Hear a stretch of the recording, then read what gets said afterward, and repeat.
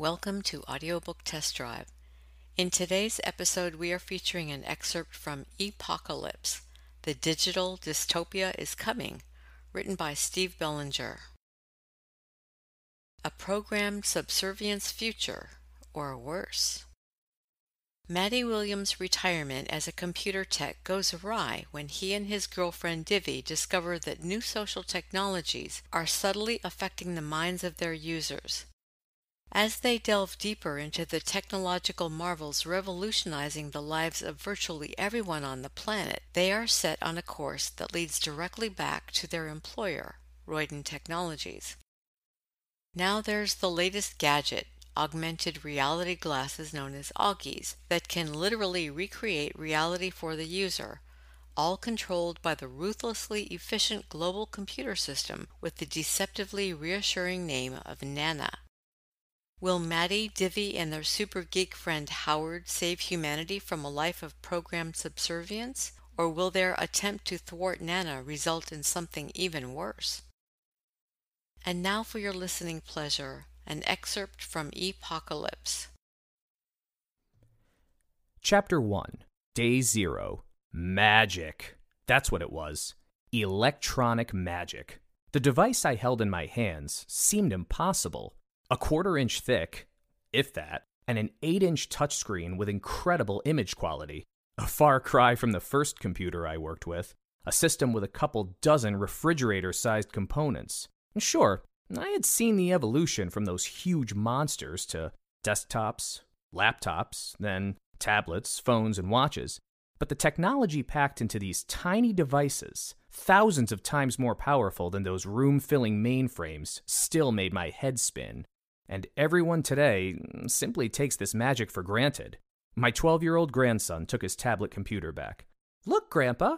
He swiped the screen and proudly showed me his personal homepage on the Friends and Family Network, the insanely popular new social media website where people could connect and share pictures, bad jokes, and fake news, operated by Roiden Technologies. It had taken so many members away from the other social media services in the past couple of months that they were all in danger of shutting down. There was a post with a photo of the two of us standing in the front yard that had been taken earlier that day. Not the most flattering picture of me. Digital cameras always made me look fat. Ugh, how many friends do you have on here? 150. I scowled. You know 150 other kids? No, Grandpa. Most of them I never met in person, but we're connected on Friends and Fam.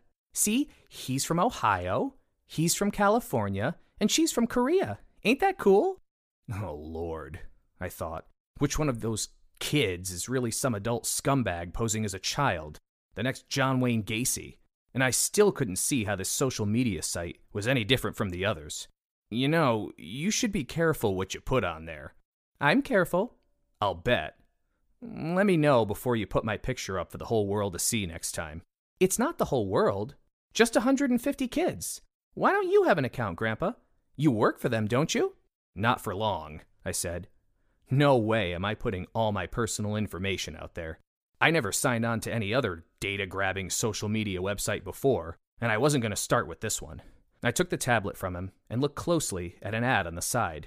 A special on a popular brand of dental adhesive. I could get a 10-pack for a really good price.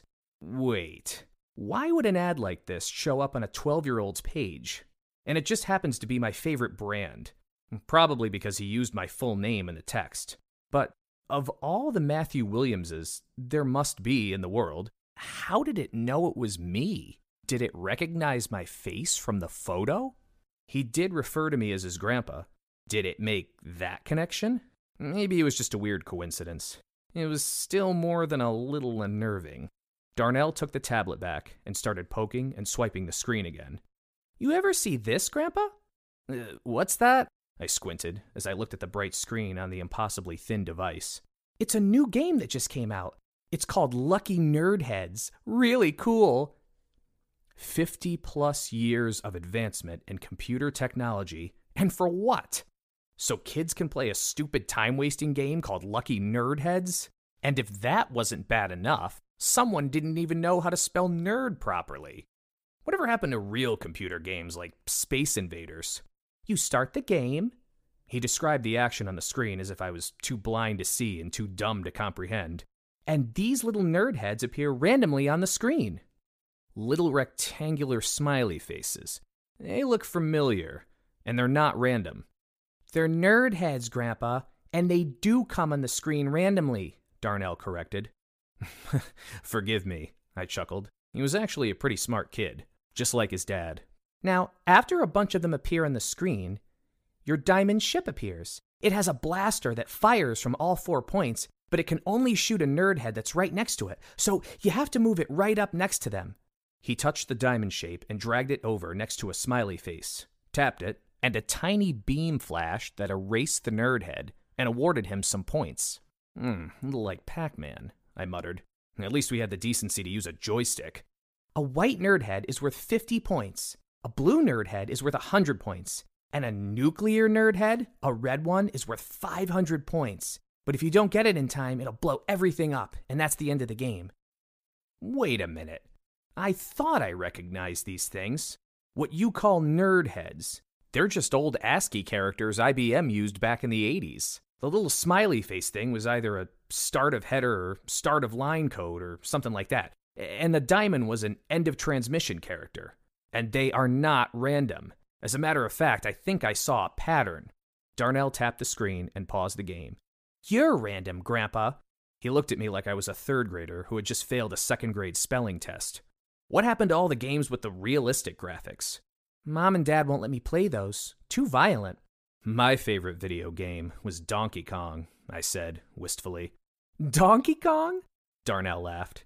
Yeah, this gorilla would kidnap this girl and take her to the top of this thing with a bunch of girders and ladders. Your Mario character had to try to climb up and save her while the gorilla throws barrels down on him. What did the donkey do?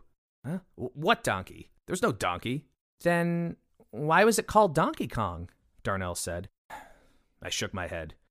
Made more sense than that Lucky Nerdheads app. You'll never understand this game. I'll never understand the game?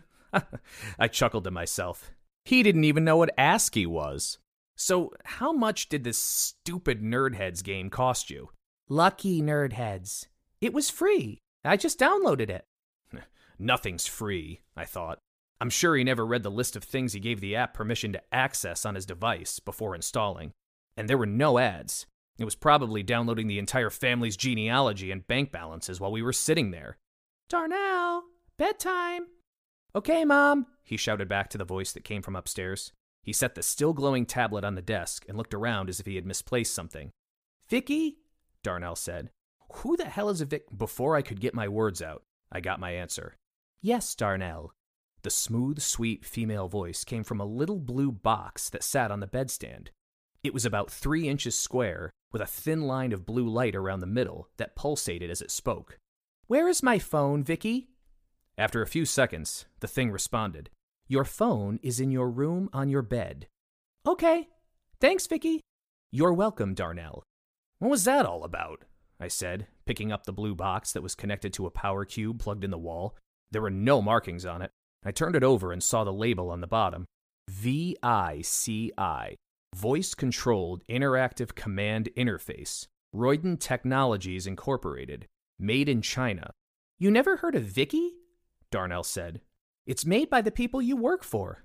Right. What does it do? It was hard to keep up with all the stuff Royden was selling.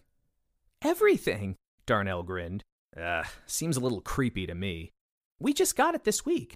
You can ask it things and tell it to do things. Who's your favorite singer, Grandpa? I don't know. Nat King Cole? Who? Darnell laughed. Ask Vicky to play a song by him. Vicky? I said. Yes. Who is speaking? That's my grandpa, Darnell said. He wants you to play a song. What would you like to hear, my grandpa?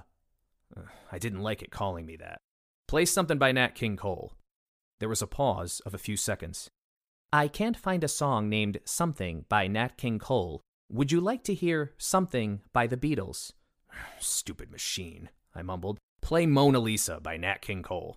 Playing Mona Lisa by Nat King Cole. After a few seconds, the song began. It was a tiny box with one little speaker, but sounded okay. Surprisingly well, actually. And it was Nat King Cole. That's pretty slick, I had to grin. Darnell, it's time for bed. Let's go. Yes, Mom. The kid gave me a hug. Good night, Grandpa. Good night, darn it. Darnell, he chuckled and ran up the stairs. Yeah, I loved my grandson, but it was hard to get used to a prepubescent Einstein who knew so much more than me. Seemed like all of the young people knew more than I did. All the new technology, the smartphones, tablets, smartwatches, and video games. And why the hell did they call it Bluetooth? No, they didn't know them. They just knew how to use them, how to operate them, how to click the right icons on the graphical user interface some programmer created. Not one of them could fix a computer if it was broken. They needed people like me for that. Nat King Cole was still coming out of the little box. Vicky? Yes, my grandpa. Jeez, don't call me that. My name is Maddie. I'm sorry. Yes, Maddie. You can turn off the music now. The music stopped. They were all upstairs getting ready for bed. Me? I was about to retire from 25 years as a senior technical support manager, a fancy title for an old fart computer repair tech supervisor. And I was already loving it. I promised my family I'd spend a week with them so they could make sure I was fine. After that, they agreed to leave me the hell alone. I didn't need to be babysat like some brainless preschooler, but I knew they wouldn't keep their end of the bargain. They loved me too much. Well, that week would be up tomorrow. Darnell had school in the morning, and his parents, my son Frank and daughter-in-law Lucy, had to work. My only obligation was to wake up in the morning with all my faculties intact. I found my ebook reader on the desk. Now that it was quiet, maybe I could finish my reading. I pressed the power button. Nothing happened. I pressed it again. Damn battery was dead. I set it back on the desk and connected the charger. Dad? You down there? I turned and saw Frank come down the stairs. No, I'm in the attic. Frank shook his head. Aren't you going to bed? He was already in his pajamas. Why? It's late. Frank was a handsome young man. Nice tan complexion, a little lighter than me, and wavy black hair that was not cut as short as mine. Married that nice Italian girl, Lucy. Thought I'd have a problem with an interracial marriage at first, but they seemed made for each other. And Darnell was growing up to be a damn fine kid. So? So? You need your rest. He stood next to me as I glared sadly at the dead e-reader. Yes, I do have to be somewhere tomorrow morning. I looked up at him, as he was a head taller than I. Oh, wait, that place is here. Very funny, he grinned. Look, we don't want you staying up all night again. You'll oversleep and be late for work. You're joking, right? I'm just going in to turn in my keys. Get there whenever the hell I feel like it. Frank sighed. You're as bad as the kids sometimes. Okay, I promise to be in bed before midnight, all right? You know, we do have plenty of room. Ain't gonna happen, okay? Told you, I have my own place, and I like it there. You'll still be able to spend time with your friend. Her name is Divya, remember? Just wanted you to know that you're both welcome here. Look, son, it must be hard enough for you two to make ends meet these days. You don't need another...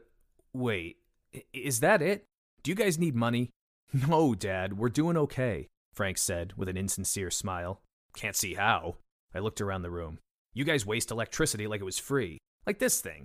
I gestured toward the television on the wall. The screen was dark, but there was a red light on below. Don't you teach the kid to turn things off when he's done, Dad? Probably left it on after streaming that movie. I grabbed the remote and hit the power button. The light went off, and a second later the screen lit up with the evening news, a banner at the bottom of the screen dispassionately reporting the death of another teen as a result of yet another shooting. Another day in the life of a big city. What the hell? I hit the button again. The screen went dark, and the little light came back on. Well, that's stupid. A light to tell you the TV is off? It's on standby. The picture comes up quicker. Wait, I said. I got one of these at home. A little older, but it's a flat screen LED just like this. When I turn mine on, it takes like 10 seconds for the picture to come up. Well, this one only takes about 3 or 4 seconds. Frank took the remote from me and set it on the desk. So, let me get this straight, I said in my best indignant tone. This thing sits here, sucking up power all night and half the day, just so you don't have to wait an extra 6 seconds for a picture? No wonder they call it vampire power. Well, it's not exactly sucking up power. You work for the electric company, for gosh sakes. I manage the customer service department, he said. Even still, I know the TV has taken up only a tiny bit of power in standby, almost nothing. Multiply that by who knows how many millions of these damn things are out there using up electricity doing nothing, I grumbled. Doesn't any of that bother you? If people didn't use electricity, I wouldn't have a job now, would I? Why don't you just calm down and go to bed? I hated it when anyone told me to calm down. But this was my son, and I was in his home, so I tried. Fine. You have to work tomorrow. Go on to bed. I held up a hand when he opened his mouth to speak. I'll be in bed before midnight, I promise. Frank hung his head. Sure, Dad. He stepped closer, and I let him hug me. Then he turned and started back up the stairs. Good night. I love you. Good night, Frank. I waited until I was sure he was out of earshot. I love you too. I stared at the empty staircase and decided I had been defiant enough. I was getting sleepy. I got up and turned off the light over the desk, pulled the sofa bed open, and arranged the sheets. After considering what it would take to unpack my jammies, take a shower, and change, I stripped down to my skivvies and turned out the ceiling light. I immediately noticed just how dark it wasn't.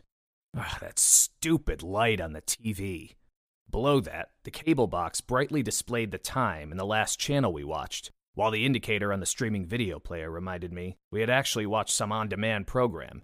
The computer was on, of course, with the hard drive activity light blinking, even though no one was sitting there. The monitor screen was blank, but only hibernating, as indicated by the little amber light in the corner. The lights on the wireless router on the shelf above the desk were flashing like crazy. I wondered if anyone was actually online, somewhere in the house, or if some hacker was trying to gain access. A little green light told me that my e-reader was charging, while a little blinking blue light assured me the charger was doing its job. I imagined how much electronic activity was going on in the house while everyone slept. There were digital clocks in every bedroom, on the microwave, the kitchen stove, and the radio mounted under the cabinets. How the hell can this family be late for stuff all the time? There were chargers for every smartphone, tablet, laptop, and MP3 player in the house. The little robot vacuum cleaner was hiding away, charging its batteries so that tomorrow, while everyone was out, it could automatically clean the floors and give free rides to the cat. And everything was connected to the web. Everything. The home security system, actively monitoring every door and window, was internet-enabled so it could be controlled and checked on a smartphone. There was a computer screen on the refrigerator they used for... hell, I don't know what they used it for. They watched streaming movies on their smart TVs. They even had Wi-Fi in the car, for gosh sakes. Every connection was just another way for some bozo somewhere in the world to tap in and take whatever information he wants. The house was bleeding power and data, and no one seemed to know or care about it. I turned and glared at the little blue box. Damn thing was sitting there, listening, recording everything being said in the room, probably. I reached over and pulled the plug on it. Okay, so now I couldn't sleep. I got up and checked my e-reader. Dummy, I said to myself. It won't have much of a charge after 10 minutes. If I had bought the paper version, I would be happily enjoying the adventures of Captain James Kirk and Company. Darnell's tablet was hibernating on the desk. I wondered if I could somehow download the book onto it. I picked it up and tapped it, briefly blinded by the brightness. The Lucky Nerdheads game sprang to life. I watched as the little characters populated the playing field. That just couldn't be random. I stared at the screen.